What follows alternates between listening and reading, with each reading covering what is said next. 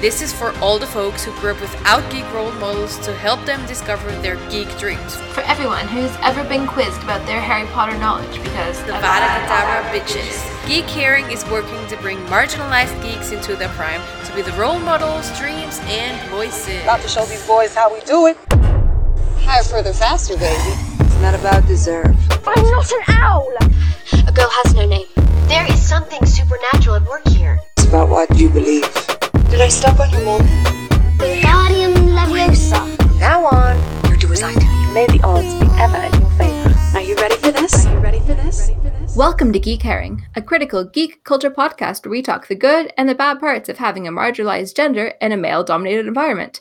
Hi, my name's Amanda, and with me today is my awesome, hilarious, wonderful, over there in Austria in the dark co-host, Monica. In the dark, yes. I don't know. Well, it's nighttime, so you're in the dark. That is true. And then sometimes Austrians are in the dark with a lot of things. So yeah, true. That's very appropriate. How are you doing? I'm doing great. Having the best day of my life. How are you? Not as great. I mean, I have nothing to match with your day, but I do have something to match with your day because we have guests on again. Yay. I love our guest episodes. Also, I'm literally so excited because we haven't done our Harry Potter episode, the proper credit. So now we got backup. And I think it's the best backup we could have ever gotten. I agree. And I'm so excited to introduce Jessie and Lark, who are the hosts of The Gaily Prophet, the intersectional queer Harry Potter podcast of your fucking dreams. Amen. That is right. So hi, Jessie and Lark. Welcome to Geek Caring. Hello. We're so excited to have you. I don't know if that's noticeable. Excited I can't even word very well. You're in good company. Neither of us know how words work either, so. Yeah.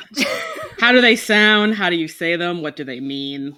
I don't know. It's so funny. I'm a writer. Like, I'm a copywriter in my day job, and people are like, how come you can't speak? And I'm like, words are hard. Words are like the hardest thing in the world. Yep. I can always blame not being ESL, so I'm like, whatever, I'm just Austrian, I don't need to speak proper language, can't even speak proper German, so whatever. Also, English as a language makes zero sense. It's so bizarre. So like, yeah. Cool beans. So before we get into the topic, we have the rapid fire rounds, which we see, it's not working. Which we will hit you with basically right now. And thanks for the input again. So we will do that one after the other so that it might make more sense, I guess. Yeah, I volunteered to go first. Lark is still waking up his time. So. It's very, very early for me where I What live, time zones are you in, actually? I'm on Pacific time. Ooh. Okay. So by early, I mean it's 11:30 in the morning, but I'm like a late person. So like I had to set an alarm to get up in time to be ready for this recording. We appreciate. Thank you so much. Yeah, no problem. Yeah, it's like almost 3:00 in the afternoon where I am at. So I already had breakfast and like gone grocery shopping and done the things. Nice. So. Okay, so you're in Eastern? Yes, Eastern Standard Time. I should probably start the rapid fire. I'm Jessie. Oh. Wait, they asked the questions. Jessie. Yes. Oh, sorry. We could do that actually. We could totally do time zones in the rapid fire one. How awake am I right now? Pretty awake. Amazing. Okay, so we are going to start with Jessie. Jessie, tell us about yourself. Who are you? So I'm Jessie. My pronouns are she, her. I'm from Detroit, Michigan in the U.S., colloquially known as the Midwest. So it is very cold here right now. Feel you. Yeah. Cool. When are you a geek since? So a year and maybe a story of your first geeky experience? So this is actually really hard because I've been a geek since I was a child. Me and my family would watch like Star Trek Next Generation together. Ooh. And I grew up in the 90s. So I had, of course, wait, can I swear on this podcast? Everything's possible. All right. So like, like weird ass 90s cartoons, like The Simpsons, like Reboot, Animaniacs. Like I had the very first original Game Boy that I got for my birthday, which was of course great. And then also like, no one really monitored what I was reading. So like, of course I'm reading like Roald Dahl books, Calvin and Hobbes, but also a lot of Stephen King. and of course, Harry Potter. Definitely of the right age where I read, like, book 4 came out when I was 14, and then the last book came out when I graduated from undergrad. So I'm definitely of the grew up with Harry Potter generation. So Nice. We must be close to the same age because, yeah, I'm like everything. I'm like, yay, me too. yeah, it's a good time. Yeah. And who are your biggest geeky influences? I have a list. I love that. So the X-Files, first off, which is, I think, the first thing that got me into fandom, because once that became popular was right around like Internet 2.0, where people were doing like fan sites and like listservs and forums, fan fiction on the internet. I mean, of course, Star Trek did it first, but X-Files definitely popularized it. So I was kind of like, I got in sort of at like mid-peak that. The Matrix, which is, I mean, cyberpunk, you gotta love it. Harry Potter, of course, as we discussed earlier. Octavia Butler, who is my sci-fi idol, my queen. Everyone should read her books because they are all, especially Parable the Sower, basically what's happening in the US right now politically, unfortunately. And then also like nature specials, because I'm an animal weirdo. So I have a variety of interests, but definitely spent a lot of time as a child and as an adult, honestly, watching like genre shows and nature specials. So Nice. Awesome. And what would some of your current geeky pastimes be? Well, first one is making the Gaily Prophet. It's definitely like my like number one thing that I'm currently doing. Supporting like queer indie comics on the Kickstarter, writing a lot of very queer Harry Potter fic with Lark and sometimes without Lark for our podcast. For Patreon. Reading a lot of Game of Thrones Fix It fanfic because I'm still not over it. Hashtag never will be over it. Never. It's seriously called Fix It fanfic. That's amazing. Yeah, a very popular subset of fanfiction is being like, oh, canon did this terrible thing. We're going to pretend it didn't happen, or we're just going to completely rewrite what happened. And I'm like, great. Someone should do that for sure. Yeah, you're going to send us links for that, right? I sure will. And then we're at the tail end of Black History Month in the US. So I last weekend did a virtual con with our Harry Potter podcast friends, Black Girls Create. They do a Harry Potter reread podcast from like a African American's perspective called #Wizard Team, and they are amazing. And I'm trying to be their best. They're trying to be your best friends too, so it's all going really excellently. It's very mutual. We're just like, yes, let's just keep hanging out on the internet always. And I'm like, perfect. Nice. That's amazing. I follow them on Twitter, and the whole month I'm like, this is the coolest thing ever. Like, I love this so much. Yeah, everything about like their Twitter, they're doing Twitter excellent. We are trying to figure it out, but their Twitter game's on. It really is. I'm like taking notes. Yeah. I mean, our Twitter game. I mean, I'm working on it, yeah, Monica. I know you're working on it. I'm doing hard. I'm the useless one of that situation here. I know it. It's so true. Listen, everyone has their strengths. Twitter is a strength that I'm still like, how do you still figuring it out. I have a binge problem, so I do stuff great for a short period of time and very intensely, and then I fall into a deep nirvana of nothing for a way longer time. That's the bigger problem. Anyway, let's move over to... So that was a rapid fire round. Thanks so much, Jessie. So let's move over to Lark. So, who are you? I am Lark Malachi Gray. My pronouns are he, him. I am the co-host and resident Griffin dandy of the Gaily Prophet. I'm also a tarot reader, and I am the dad of 3 pit bulls, one of whom is probably going to be participating in this recording, whether we want it or not. Oh, we always want the animals, the animals. Cool. They're the kind of interruptions that we like. Yeah, that is true. Yeah. So where are you from? I currently live in Portland, Oregon. I got here via I've moved way too many times, so I'm not going to bore you with the litany of spaces. I would be interested, not gonna lie. I started in Michigan, went to New Orleans, moved to Kentucky, moved back to Michigan, and then moved to Portland. I just See? love moving across the country. It's fantastic. I'm joking. It's not terrible. You've seen more of the country than I have, so It's true. that's pretty cool. Cool. So, when are you a geek since? Again, year and maybe story. So similar to Jessie, actually, I just listened to the last interview episode that you folks put out, and like the person you were talking to, I was like, "That's my story." Like, how dare you? Like, I grew up with like pretty like parents that were into geeky stuff, so I like, grew up watching Star Wars, and like they read us The Hobbit. Nice. I was very into. Still am. I am like very into like kids fantasy stuff. So like Alice in Wonderland, Wizard of Oz, Harry Potter, Peter Pan. I'm also have just always been really into just like fairy tales. So I have like the complete works of the Brothers Grimm and Hans Christian Andersen, and like a bunch of collections of, you know, the bizarre fairy tales from like the 1600s from like various parts of Europe. Nice. And like, you know, mythology from all over the world and stuff like that. So mostly, I would say mostly fantasy. I'm like less of a sci-fi nerd, but I'm getting into it. But yeah, that's I can't give you a year because I just like grew up on it, I think is my answer. Like, That's ever. amazing. Yeah. I think that's Yeah. I love it when the parents are already geeks. It gives me hope. I don't know why. Mhm. Yeah. Cool. What are your biggest geeky influences? So obviously Harry Potter, Buffy for sure.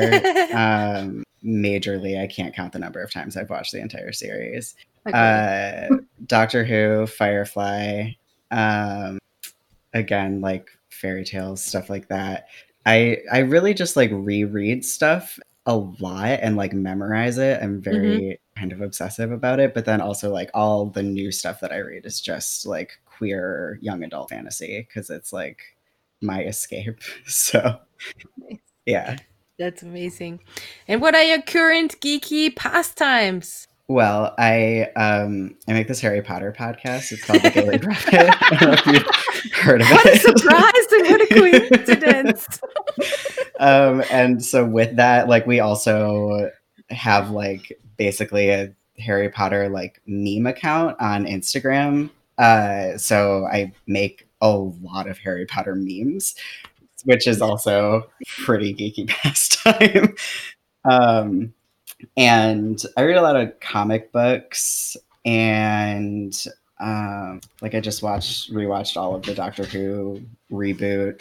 Nice. Yeah. That's cool. That And is we're- really cool. Done with the rapid fire round in almost super rapid time. Seriously, like that was 2 people, and like we're through the record time. Impressed. You guys get gold stars, so you both get gold stars. Yes, and obviously the most important question now that it's a Harry Potter episode, what houses are you in? So I am a Gryffindor primary, Ravenclaw secondary, or Gryffindor sun, Ravenclaw moon. Because I do love the research and the book learning, but it's also like all I care about is politics and the state of the world and intersectionality. So it's like Needs to be Yeah. both. I'd see that. yeah. I am also a Gryffindor. And I have actually been trying to figure out what my like secondary house is, but like we can't figure out what the like crying house is. I'm like all water signs. And so we've decided that I'm a moaning myrtle moon. Gryffindor sun, moaning myrtle moon. That's I amazing. like that. Monica, I don't know what your secondary house is. I don't know what my secondary house is, but I really want to find out now. There's a really excellent Tumblr account called, is it Sorting Chats or HP Chats? I always forget. Sorting Hat Chat. That's it. Yeah. And so Ooh. they give you a whole breakdown, but basically it is your primary house is the what you do, like what you are, and then the secondary house is the how. Wait, or is it Okay. the why? No. The primary house is why, and the secondary house is how. So Oh, I definitely got to look that up afterwards. So my primary house, if we ask the Pottermore, which we don't want to ask anymore now, but if we ask Pottermore, it was Ravenclaw. So I need to figure out my secondary house after. I'm all excited already. If I like go by instincts, I'm probably Hufflepuff primary and Gryffindor secondary. Nice. That would be my instinct. we both think that Hufflepuff is the best house. Both of us have Hufflepuff partners. Because they are clearly, because Hufflepuffs are just her like, fiance, by the way, is a Gryffindor as well. It's a great coincidence, actually. It's like I think that like every Gryffindor needs a Hufflepuff. Like otherwise, you just like burn out. You know. I really don't want the Slytherin though, because that's all that's left for me now. I mean, I think Ravenclaw Slytherin like is probably a very good like power couple pairing. Yeah, but like obviously not for everyone though. No, that's can be very intense. I feel like your weirdo would probably be Hufflepuff Slytherin. I don't know. Maybe I can put him into the American one. Maybe that's better. Makes me feel better. I don't know if there's anything better about the nonsense that is magic in North America.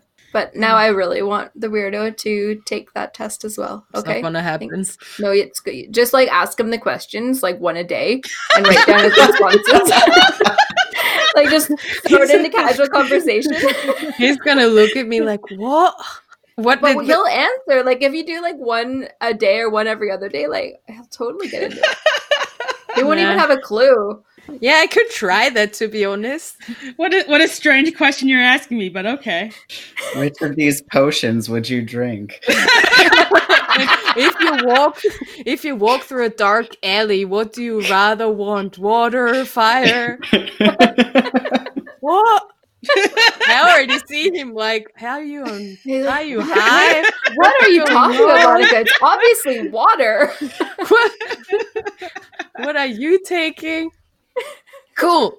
So let's just also give a quick recap on, I mean, we would have wanted you on always and forever, but our initial move was because we had an incident in our amazing thing that is our fandom, our shared fandom, which was J.K. Rowling, I don't know if your listeners remember, being an utter and total complete asshole. Said the nice phrasing, I don't know. Where she posted a pretty transphobic tweet and supporting a woman who had super transphobic suggestions for the UK government, I think. And she was all like, I stand with her!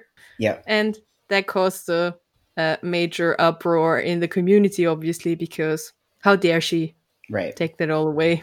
I mean, it was, from our perspective, not super surprising. She had definitely tweeted some things that were a little bit more, they were less directly transphobic, but definitely were kind of like, what's going on? Are you just like tweeting this because you're old and don't get it? Or are you just like completely just like the worst? And then the tweet in December basically was like, oh no, you're the worst. Okay.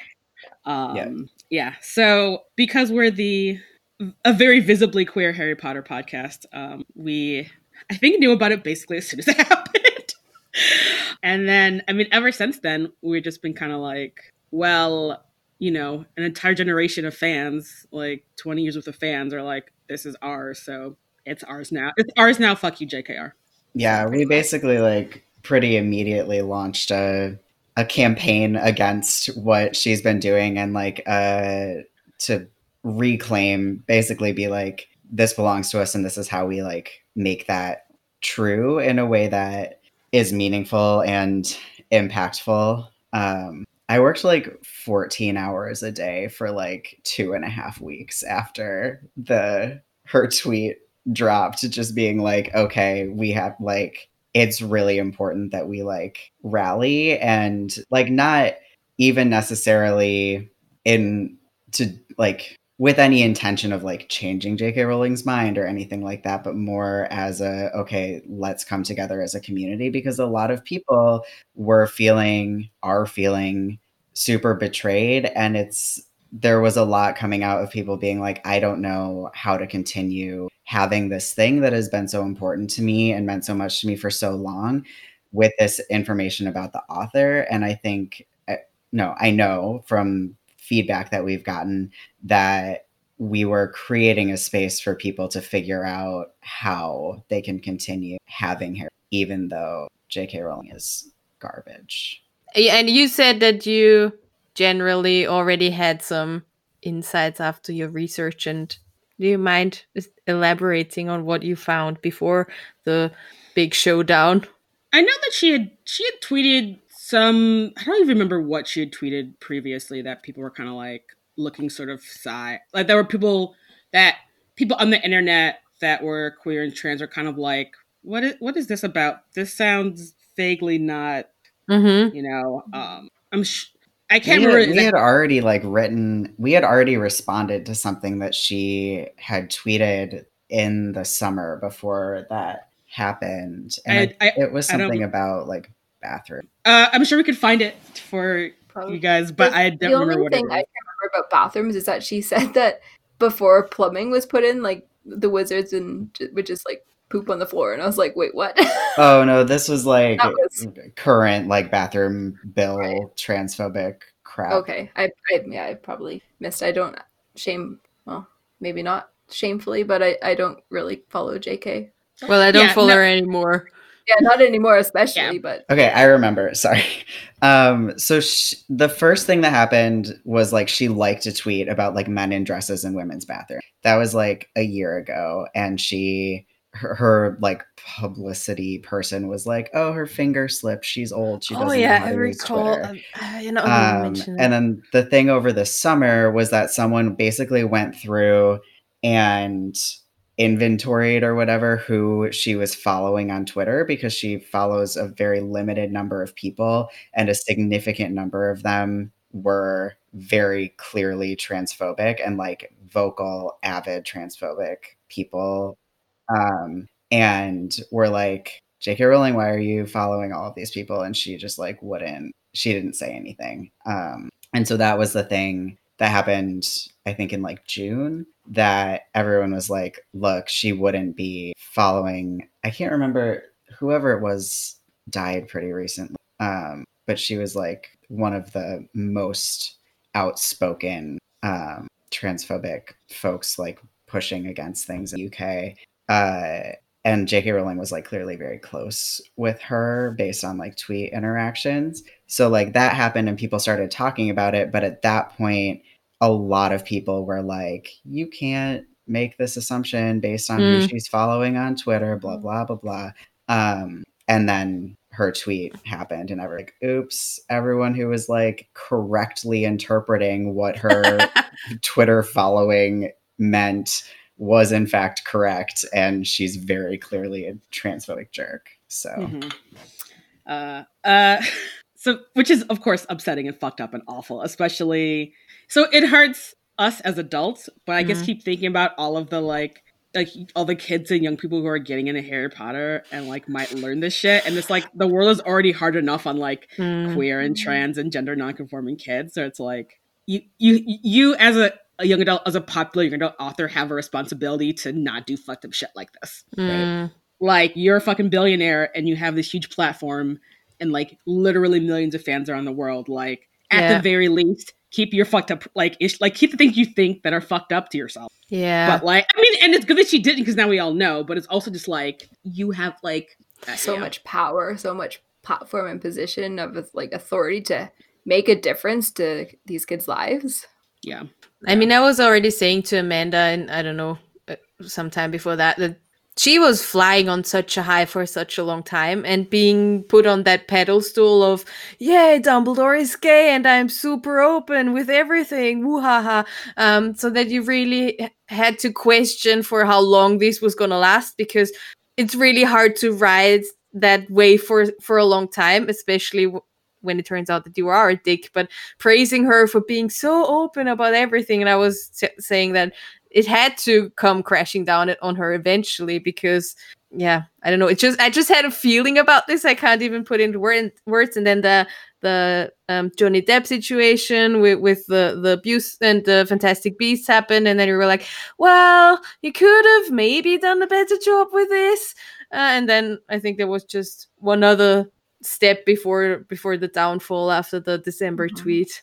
But Yeah. that's what it felt like. Yeah, I mean, I think she's made it very clear that she's not as interested as using her immense platform for good as I think we all assumed / wanted her to do. Yeah. So Yeah, I think she's extremely opportunistic is I think what started to become clear, because it was like, well, when it was convenient for her to reveal that Dumbledore had been gay all along, that was great. But then when people were like, so he's going to be explicitly gay in the Fantastic Beasts movies, right? Like when it becomes relevant in his relationship with Grindelwald. And she was like, it will definitely be heavily implied.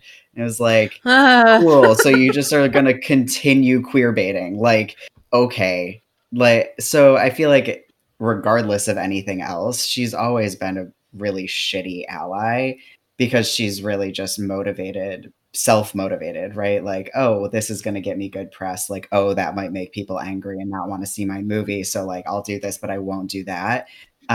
Which is a bad look. Like, don't do that. yeah.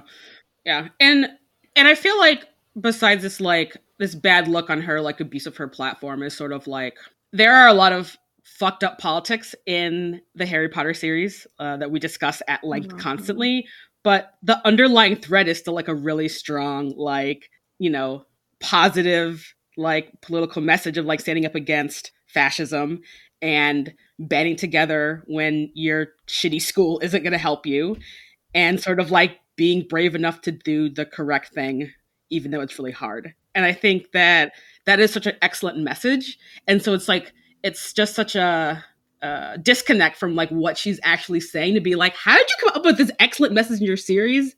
And then you yourself can't even like she's the kind of person Harry Potter would be like, fuck you. And it's like, how? Like, why? Yeah. Really good editors. I don't know. Up until like book 5, because book 6 and 7 could have used it much better at it. Like, real.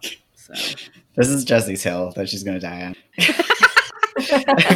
Every time it's ever come up with anyone, Jessie's like, let me tell you about how poorly edited books 6 and 7 are. Okay, this is my snobbiest hill I'm going to die on, because I think a lot of people say that the Harry Potter series is well written, which I think in a lot of ways it's not, especially compared to the other young adult fantasy series of my heart, His Dark Materials, which is phenomenally written. And I mean, again, it's different. Like, Phil Pullman fucking worked at Oxford or whatever the fuck. Like, he's like, so it's a much different place than where JKR is coming from. But there were still dozens of people who read the Harry Potter series before it ever got to print. Where some of y'all could have been like, that's the editor's job to be like, you know what you could have done?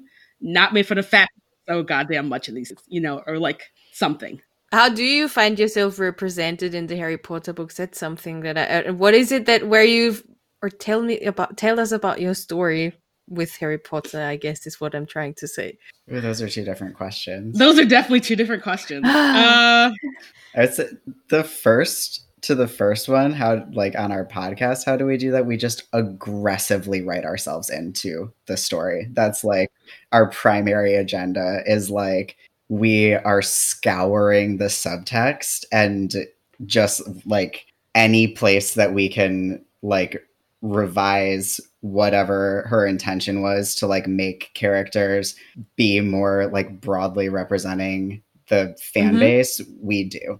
Yeah. And the fact that there's a lot of characters that don't get a lot of character description means that, like, oh, well, let's just assume they're a brown person. Let's just say they're queer, and then we'll just go with it. And it's like, because it's like, oh, the person has like curly hair and is a Ravenclaw. It's like, you could look or be a variety. You could have a variety of different, like, gender and racial expression, identities from just like those two descriptors. And we're like, cool, well. Yeah. The nice thing about the one nice thing about, authors assuming default whiteness and therefore not describing the skin color of white characters is that means that we as readers get to assign skin colors to these characters.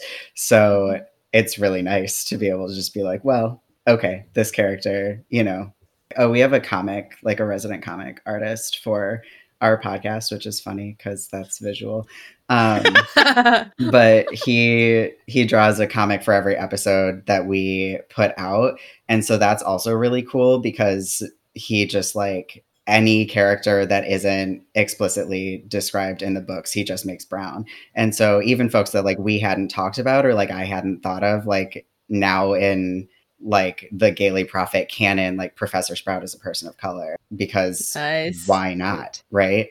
And it's just like I think that adds an extra level, at least for me, to what we're doing because we get to also be putting out into the world like visual Gaily Prophet canon of like confirming all of our theories and things that we're like reading into the text. Yeah, which hilariously in 2020 still makes people very angry. Sure does. A lot of trolls? We block with abandon. Yeah. And also anytime we post anything like controversial on social media, the first comment is like, if you're shitty, we will delete your comment. So like, don't bother. And it turns out that works really well. Like people who come there to leave shitty comments are like, oh, well, if I'm not going to get to make people mad, then like, what's the point? And so it went from when I wasn't doing that, just like dozens to hundreds of like people being shitty in the comments, to when I started posting that, it's now honestly only people who think that they're not being shitty but are being shitty who leave comments. Like the trolls are just like, well, this one's not worth it. So Lost cause. pro tip. That's such a simple solution against trolls that impresses me intensely right now. Yeah, it's really his nice. mind. Yeah, totally. Yeah, I think in general, what makes ways to make internet spaces safe for people with marginalized identities is to have a moderated comment section, which is a lot of work. Like you can't just like, we're not outsourcing that work. Like Lark is doing a majority of that work to like moderate our comments, but it's like worth it. Totally. Yeah. Yeah. And I guess important too. Like just also for, I mean, you don't need to read shit comments from stupid people in your own house. Like you don't invite people to shit on your floor and then leave. So that's why keeping them out is probably just the best way to do it, and make your home homey like that, because nobody wants poop lying around. Exactly. Right. But an example I think I'd probably use a lot is that on one time on Instagram. So I think since probably whatever episode we introduced to Hermione, it's like, well, Hermione is Black, so clearly. And a couple months ago, someone made like an entire Instagram account to comment on our Instagram page about like Hermione being white. And it's like, my dude, because I'm sure it was, let's be real. It turns out Black people have a variety of shades that they can blush and become ashen face with fear. And it's like, does it negate what we're trying to say? But that person was like, I'm going to make this whole account to show you. And I'm like, you could have just been something more productive with your time. Like, I always wonder where people have the time from. I mean, I guess they have a lot of time on their hands. Otherwise, they wouldn't be sad and pathetic and lonely to troll people on the internet. Yeah. But yeah. So, I mean, also, I think a lot of parents should be talking to their kids, mainly their cis het sons, about. Yes. Anyway. Yeah, that's whole something else to get into. Yeah. But yeah, so there, I mean, but even like with all of this, like me and Lark both have a very intense love. For some reason, people don't think that it could be combined with a deep criticism. Because we're intensely critical of the series and the author, obviously. But it definitely comes from a place of love. Like I would not spend this much time. I would not spend hours of my life doing this podcast, deeply analyzing every line of every chapter if I didn't. Yeah. I mean, I reread Harry Potter at least once a year, just because of the deep love for it. Even though sometimes I agree, I'm just like, oh, this is so horrible. Like, why do I love this series? And it's like crack. I think that a lot of what's great about Harry Potter is that, like Jessie said earlier, like the overall message of it is really good. And then also it is really flawed. And so in both of those ways, it creates a space that people who have read it a lot and are very familiar with it can have very accessible conversations about relevant topics in our real world. And I think that that's really valuable. Like, you don't have to be reading, you know, news articles or like scholarly works that are often like paywalled or inaccessible in terms of like the way that they're written, or are overwhelming for like neuroatypical people who are dealing with like mental illness and can't be bombarded with all of the shit that's going on all of the time. But like, you can have conversations within the framework of Harry Potter that allow you to figure out what your politics are and what your ethics are and how you want to be in the world through this very like safe media. Because it's like, you know, young adult fantasy. It's a place that we can still be like, it's not the real world, and yet we're learning real lessons about who we want to be, even when those lessons aren't coming from like what J.K. Rowling was intending with like the messaging of it, but are like, let's talk about how fucked up the way that she talks about the Dursley is, right? Like, you can write bad characters and not like drag them through the fucking mud in terms of the way you physically describe them. Like, that's possible, and we can talk about that and like learn to be like fat positive people through that conversation. And like, I just think that's really great, you know? I totally agree with what you're saying. Like, there's a lot of learning and discussion points that can be like, well, how can we make this better? How can we take what she's essentially saying and make it better? Like, just more positive, more inclusive, more everything. Right. Yeah. And I think also one of the strengths of Harry Potter series is that so many people have read it and love it, and that now that we have like, I feel there's beginning to be a variety of books of people who read Harry Potter maybe when they were younger, or like, you know, young adults, and are like, this is really good, but this isn't like diverse enough. This isn't like, you really kind of missed the mark there. So I feel like I'll read series that are like kind of like clearly post Harry Potter in a way that I don't think maybe would have been published if Harry Potter hadn't been such a phenomenon. So like Carry On and Wayward Son by Rainbow Rowell is Rowell. I think kind of Rainbow Rowell is one of those series, which is I mean I think very directly, honestly. Yeah, you know, it's Harry Potter fanfic that's just like masked enough that it got to be like published as an actual book and not just on the internet. And it's perfect. It just like fixes so many issues within the Harry Potter series. For instance, there's no Ron. Fantastic. Why do you not like Ron? so many Ron fans are going to be like, but why? Oh, but why? Well, you can ruin it for me. Come on, tell me why Ron sucks. I can handle it, I swear. It just takes him a while. I mean, I just think it takes him a while to grow into the good person that he is at heart. But in the earlier books, he's such a dick, especially to Hermione. It takes him until the second half of book 7. I feel like it does start like in book 5, and then book 7 is like, you know, yeah.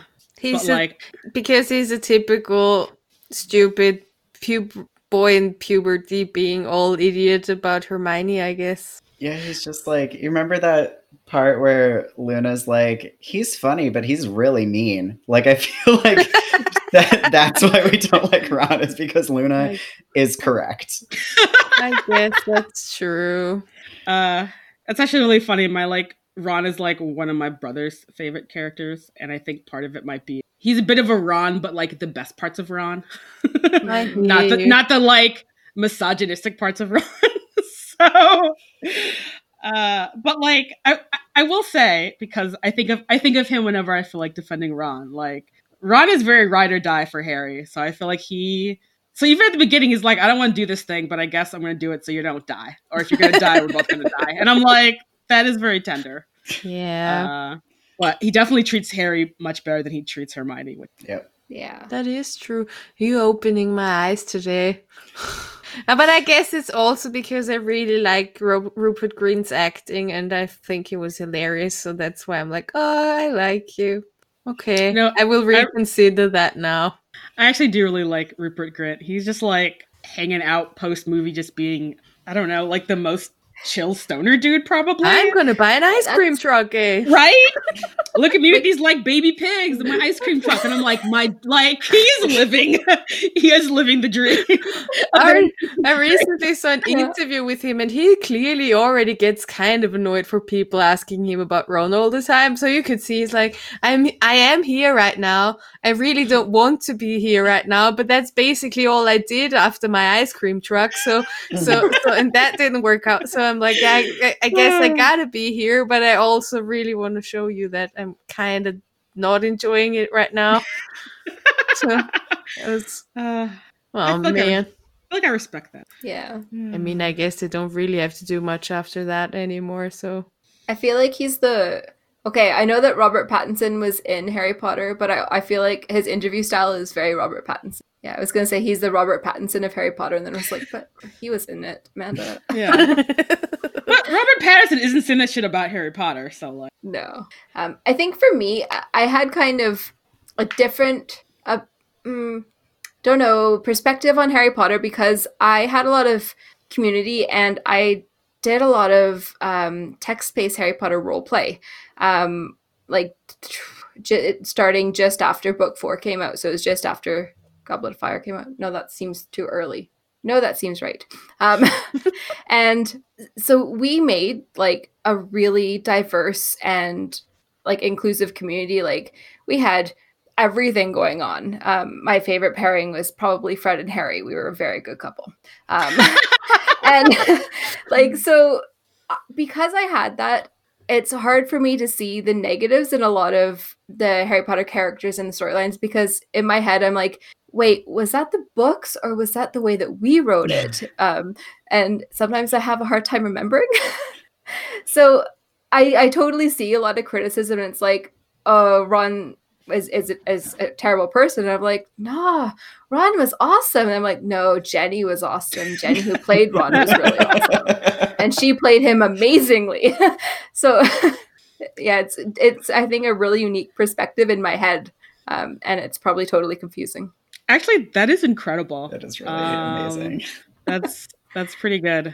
I actually was very sad I never did much role play because it does fit in nicely with all of my nerd interests. But I was in a like after college, so like late like 2010s in a Josh Whedonverse live journal group where we had like challenges and would like make stuff or like role play or like whatever.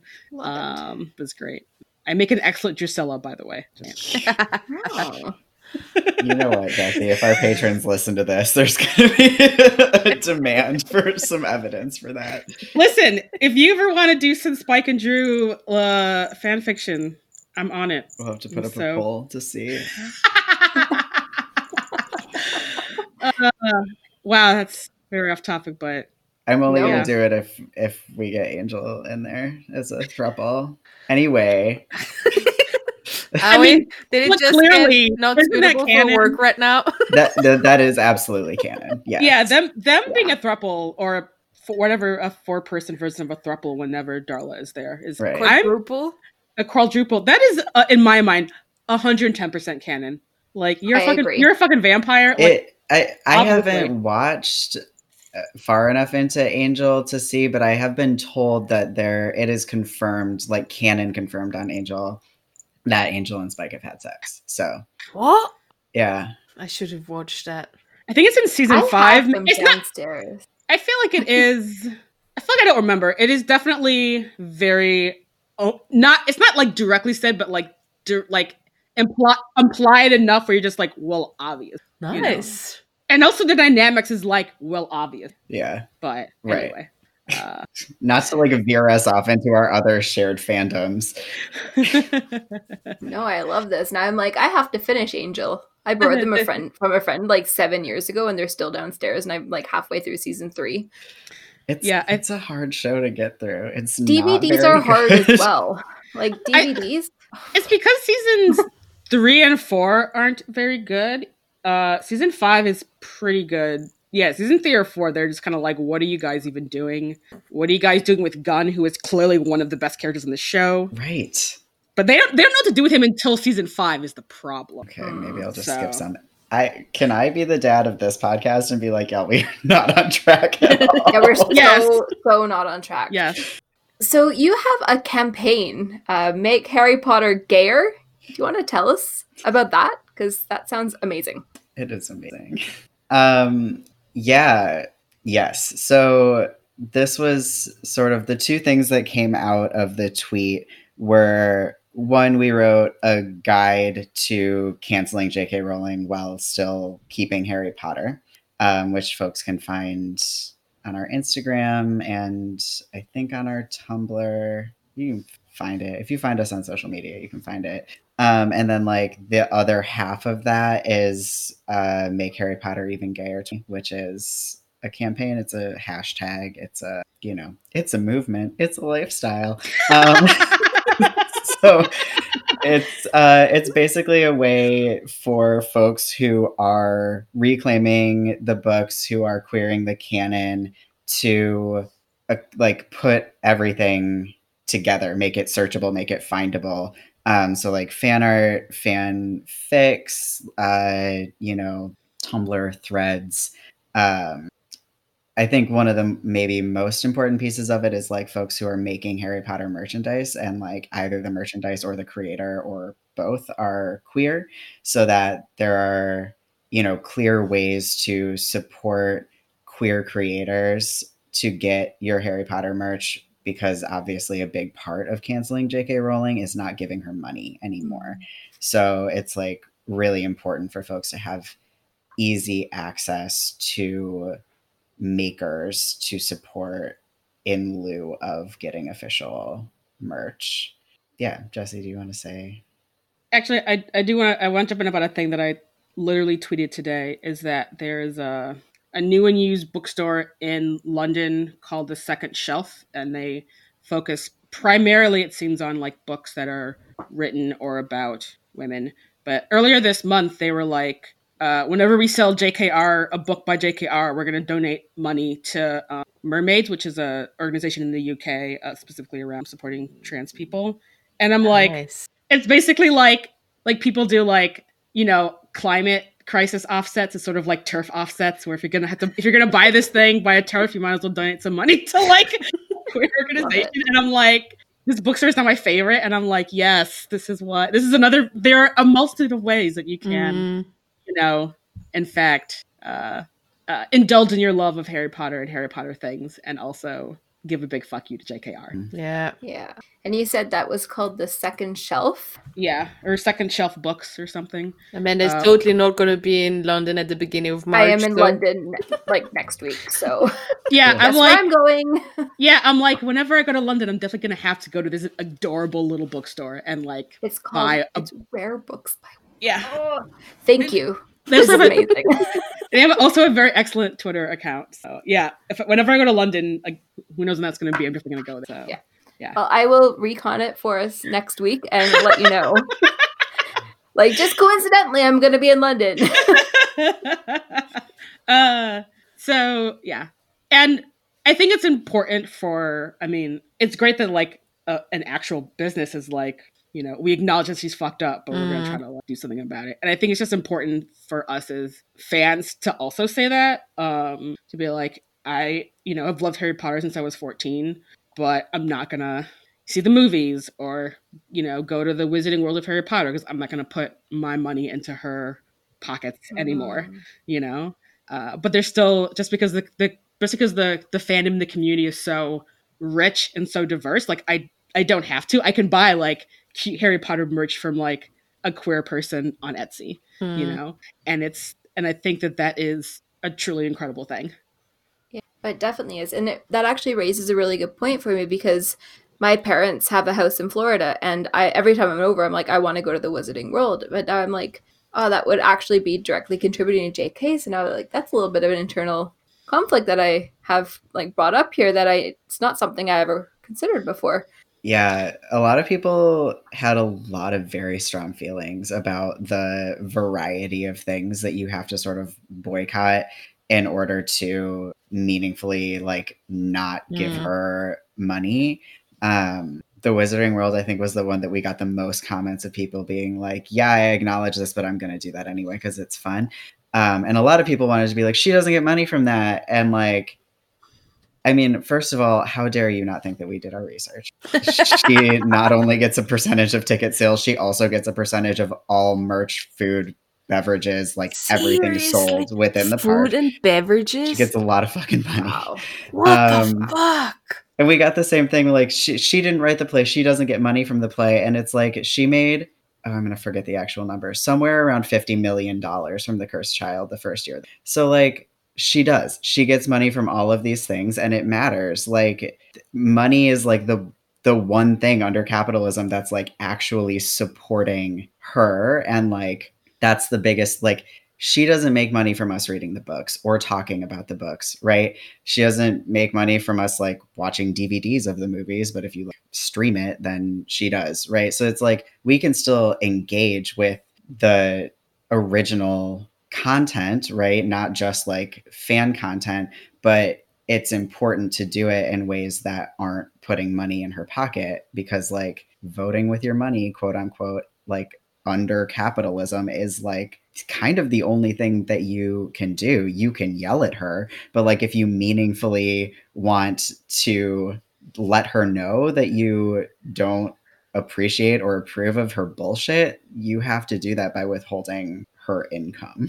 And the other weird thing about people being angry about that is that, like, I have a Harry Potter podcast. Of course I want to go to the Wizarding World of Harry Potter. Like, are you kidding me? But now it's like, I'm just gonna use that money and go somewhere else really cool. Like, I mean, there's a ton of, like, I could go to London instead and be like, pretend. It'd probably be cheaper to go to London. Let's be fair.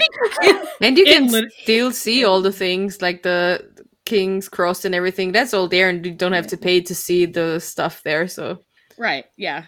So, and it's just like, but that's also a thing that like, just because I desperately want to go doesn't mean I'm going to go and give her like $5,000 of my money. Like, right. No, I'm gonna like keep it in my pocket and continue making our podcast instead. Yeah. So I think what people misinterpret sometimes is, as you said before, just because you criticize something. And I mean, these books have been part of all of our lives here for such a long time, and they've been super important. I mean, I've made the best of friends because of these books, and every time I read them again, it just feels like I'm, I don't know, 17 again, and everything is great. I don't know. And adulting is hard as it is sometimes. So sometimes it just really, it hits a spot for me, and I guess for all of you here. And just because she is an asshole doesn't mean that we all, I don't know, need to get rid of that big part in our lives that has been changing us in ways or giving us some really positive things. I mean, you have the podcast now, which is just amazing, and really owning that entire universe way more than she could ever create for you guys. So it's just being all like, yeah, she's an asshole and now fuck you all. It's also not really possible to do it all anyway. So make it more our own and be all like, yeah, I mean, what is she going to do with all that money even? Like, she already has fucking enough. Why does she need so much more for all of this? I mean, that's the big question about. For the food? I can't even. For the food. Yeah. Wow. So I mean, I would even get a ticket sale, but I'm like, what? I'm drinking this gross butterbeer, which is horrible, by the way. I was in London once, and now I can't go ever again anymore, but I was before all of that, and it's just the best thing on the entire world. But aside, the butterbeer is just fucking horrible, and she gets money for that shit. I can't believe it. Yeah. Yeah, I mean, I think it's also probably important to mention that like she makes a significant amount of money from people going to Pottermore, which is now wizardingworld.com. Yeah. They're rebranded. But like clicks on that website also earn her money. I didn't go there anymore after I read it and deleted the app. So annoying. Yeah. So, and that's one that I think we don't think about a lot.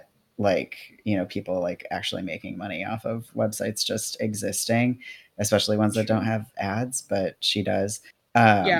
And Yeah, luckily, like HP Lexicon exists, and like you can find everything that you could possibly want to know aside from like what your house is from other websites where people have done work for you to like get that information. Well, based on what you were saying earlier, you can find your house.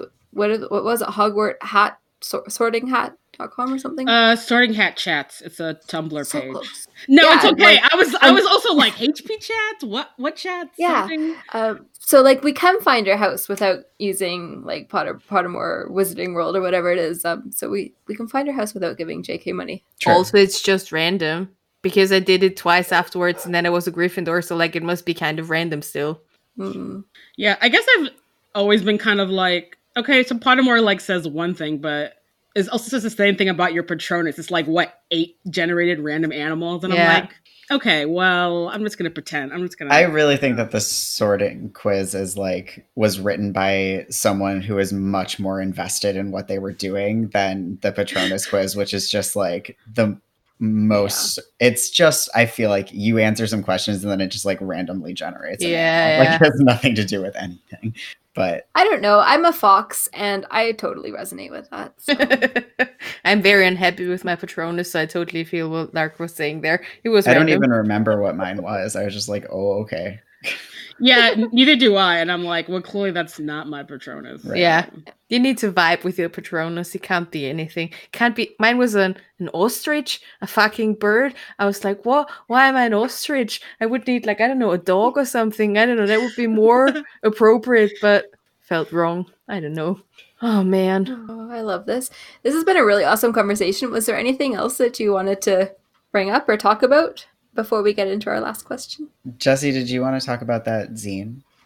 I can, but I feel like I know that you did the work for the zine, so I talk about it.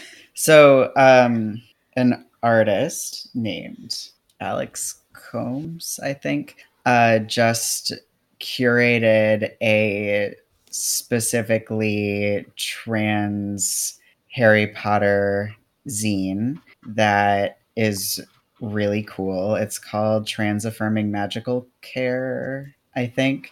And we have a piece in it. Black Girls Create has a piece in it. The graphic novel artist Maya Kobabe has a piece. It's like really cool people who have contributed. And that, I think they did a pre-release, and then the actual release is going to be on Trans Day of Visibility in March. But I think that's really rad, and things like that are becoming a thing, and that I think folks should check out. You can, what is the easiest way for me to plug it right now? If you go to our Instagram, the link to get there is in our like link bio link tree. Okay.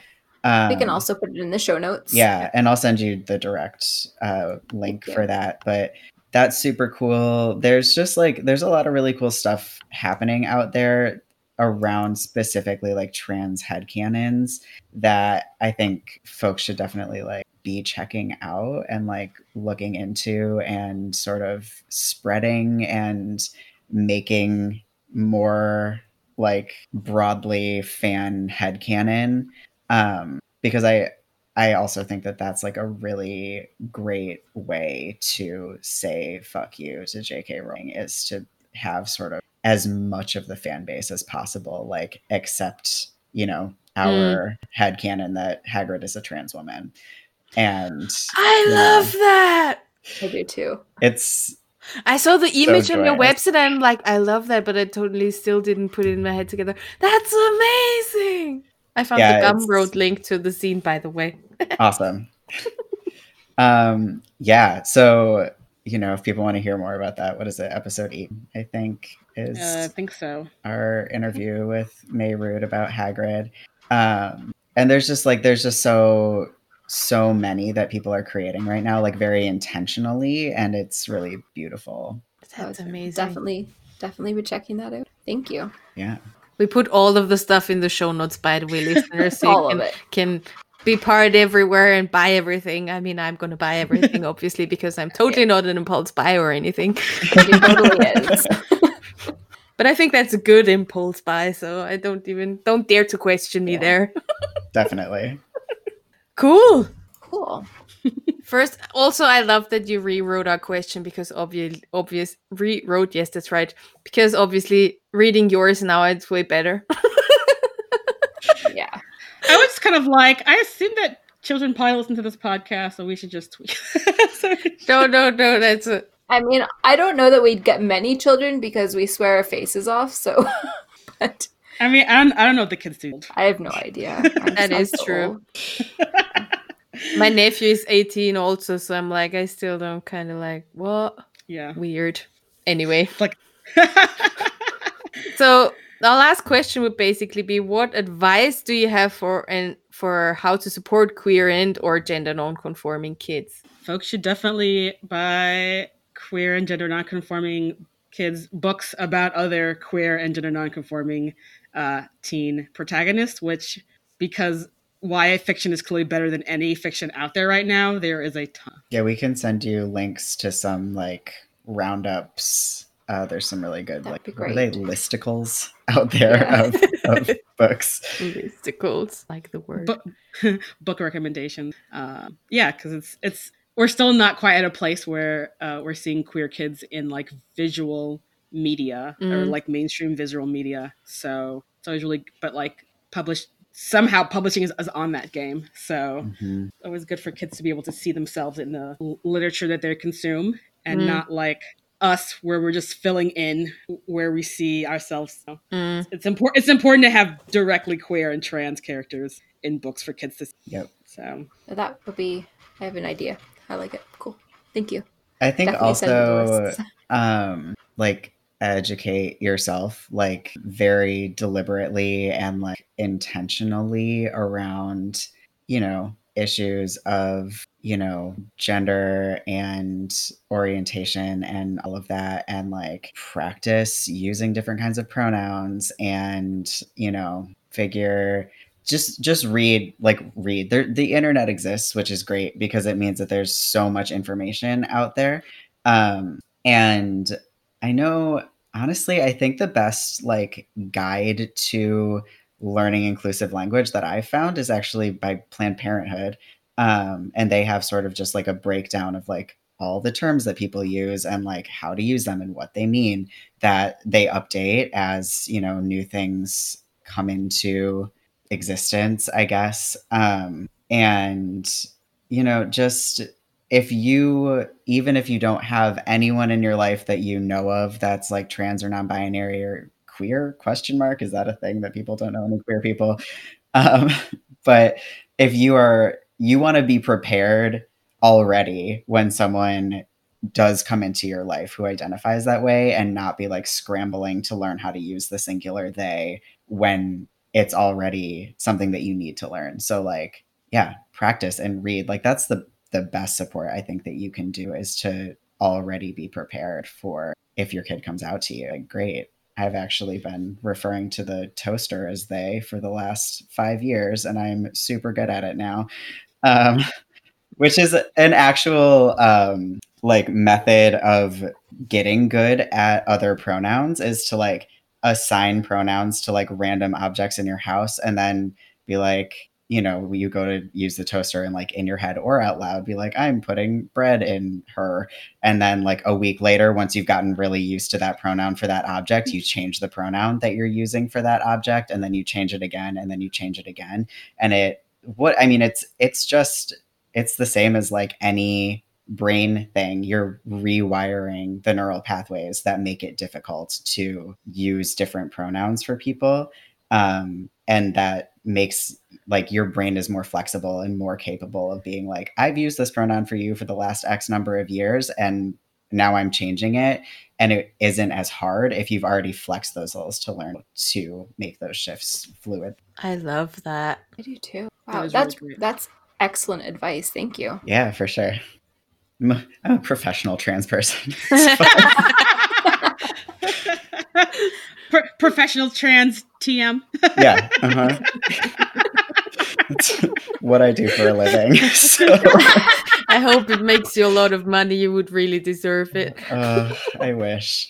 Oh man, We're working on it. We are. Yeah. Support us on Patreon. We put that in the show notes as well. Excellent. We Thank will. you. Yeah, no, we will. So thank you so much for this episode, for talking so openly with us, and just all the education that you've given, not just me and Monica, but our listeners as well. Absolutely. If we all, I know I already follow all of you on social media, and I'm sure Monica does as well. So if our listeners want to know where to find you on social, where can they do that? We are at The Gaily Prophet on Instagram, Facebook, and Twitter, and we're the Gaily Prophet podcast.tumblr.com. And we have a website, thegailyprophet.com, where you can look at all of our beautiful comics that we make. And also, if you are, looking to buy queer Harry Potter merch, we make a lot of that. I would say definitely Instagram is the best place to follow us because it is all a meme and not just about our past. So That's excellent. Meme accounts, I just love it. You need to curate your social feed for good stuff. So Yeah. yours is definitely one to follow, is what I'm.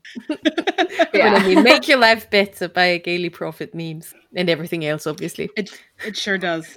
So also astrology memes because we're witches. Harry Potter astrology memes specifically. Yes. Amazing. I already think love first that of all, combination. Yeah. It's I'm really like- fun. I just now have the co-star app, so that's why I'm like, yay. Know all the things, which is probably just bullshit from the app, but whatever, it makes my day. It's No, hilarious. CoStar is great, especially if you really like random apps being super mean to you every morning when you wake up in your notifications. I like that direct talk, though. It's great. Yeah, totally. It is so CoStar is good. like, good morning. You're full of shit today. Try not to be. I'm like, thanks, buddy. Great advice. You know me so well. Right. Cool. Incredible. Thanks so much for joining us today. And everybody should follow you, is what I'm saying. That's my comment of the day. Thank you. It's been a real pleasure. Yeah, no, this is a lot of fun. Thanks for having us on. Thank you. Thanks again. And listeners, we will see you next week for another really awesome episode of Geek Herring. If you like this episode of Geek Herring, why not leave us an iTunes review? You can also find us on social at Geek Herring and over on geekherring.com.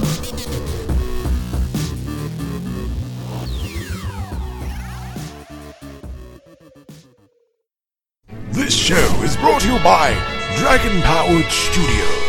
Find more at dragonpoweredstudio.com.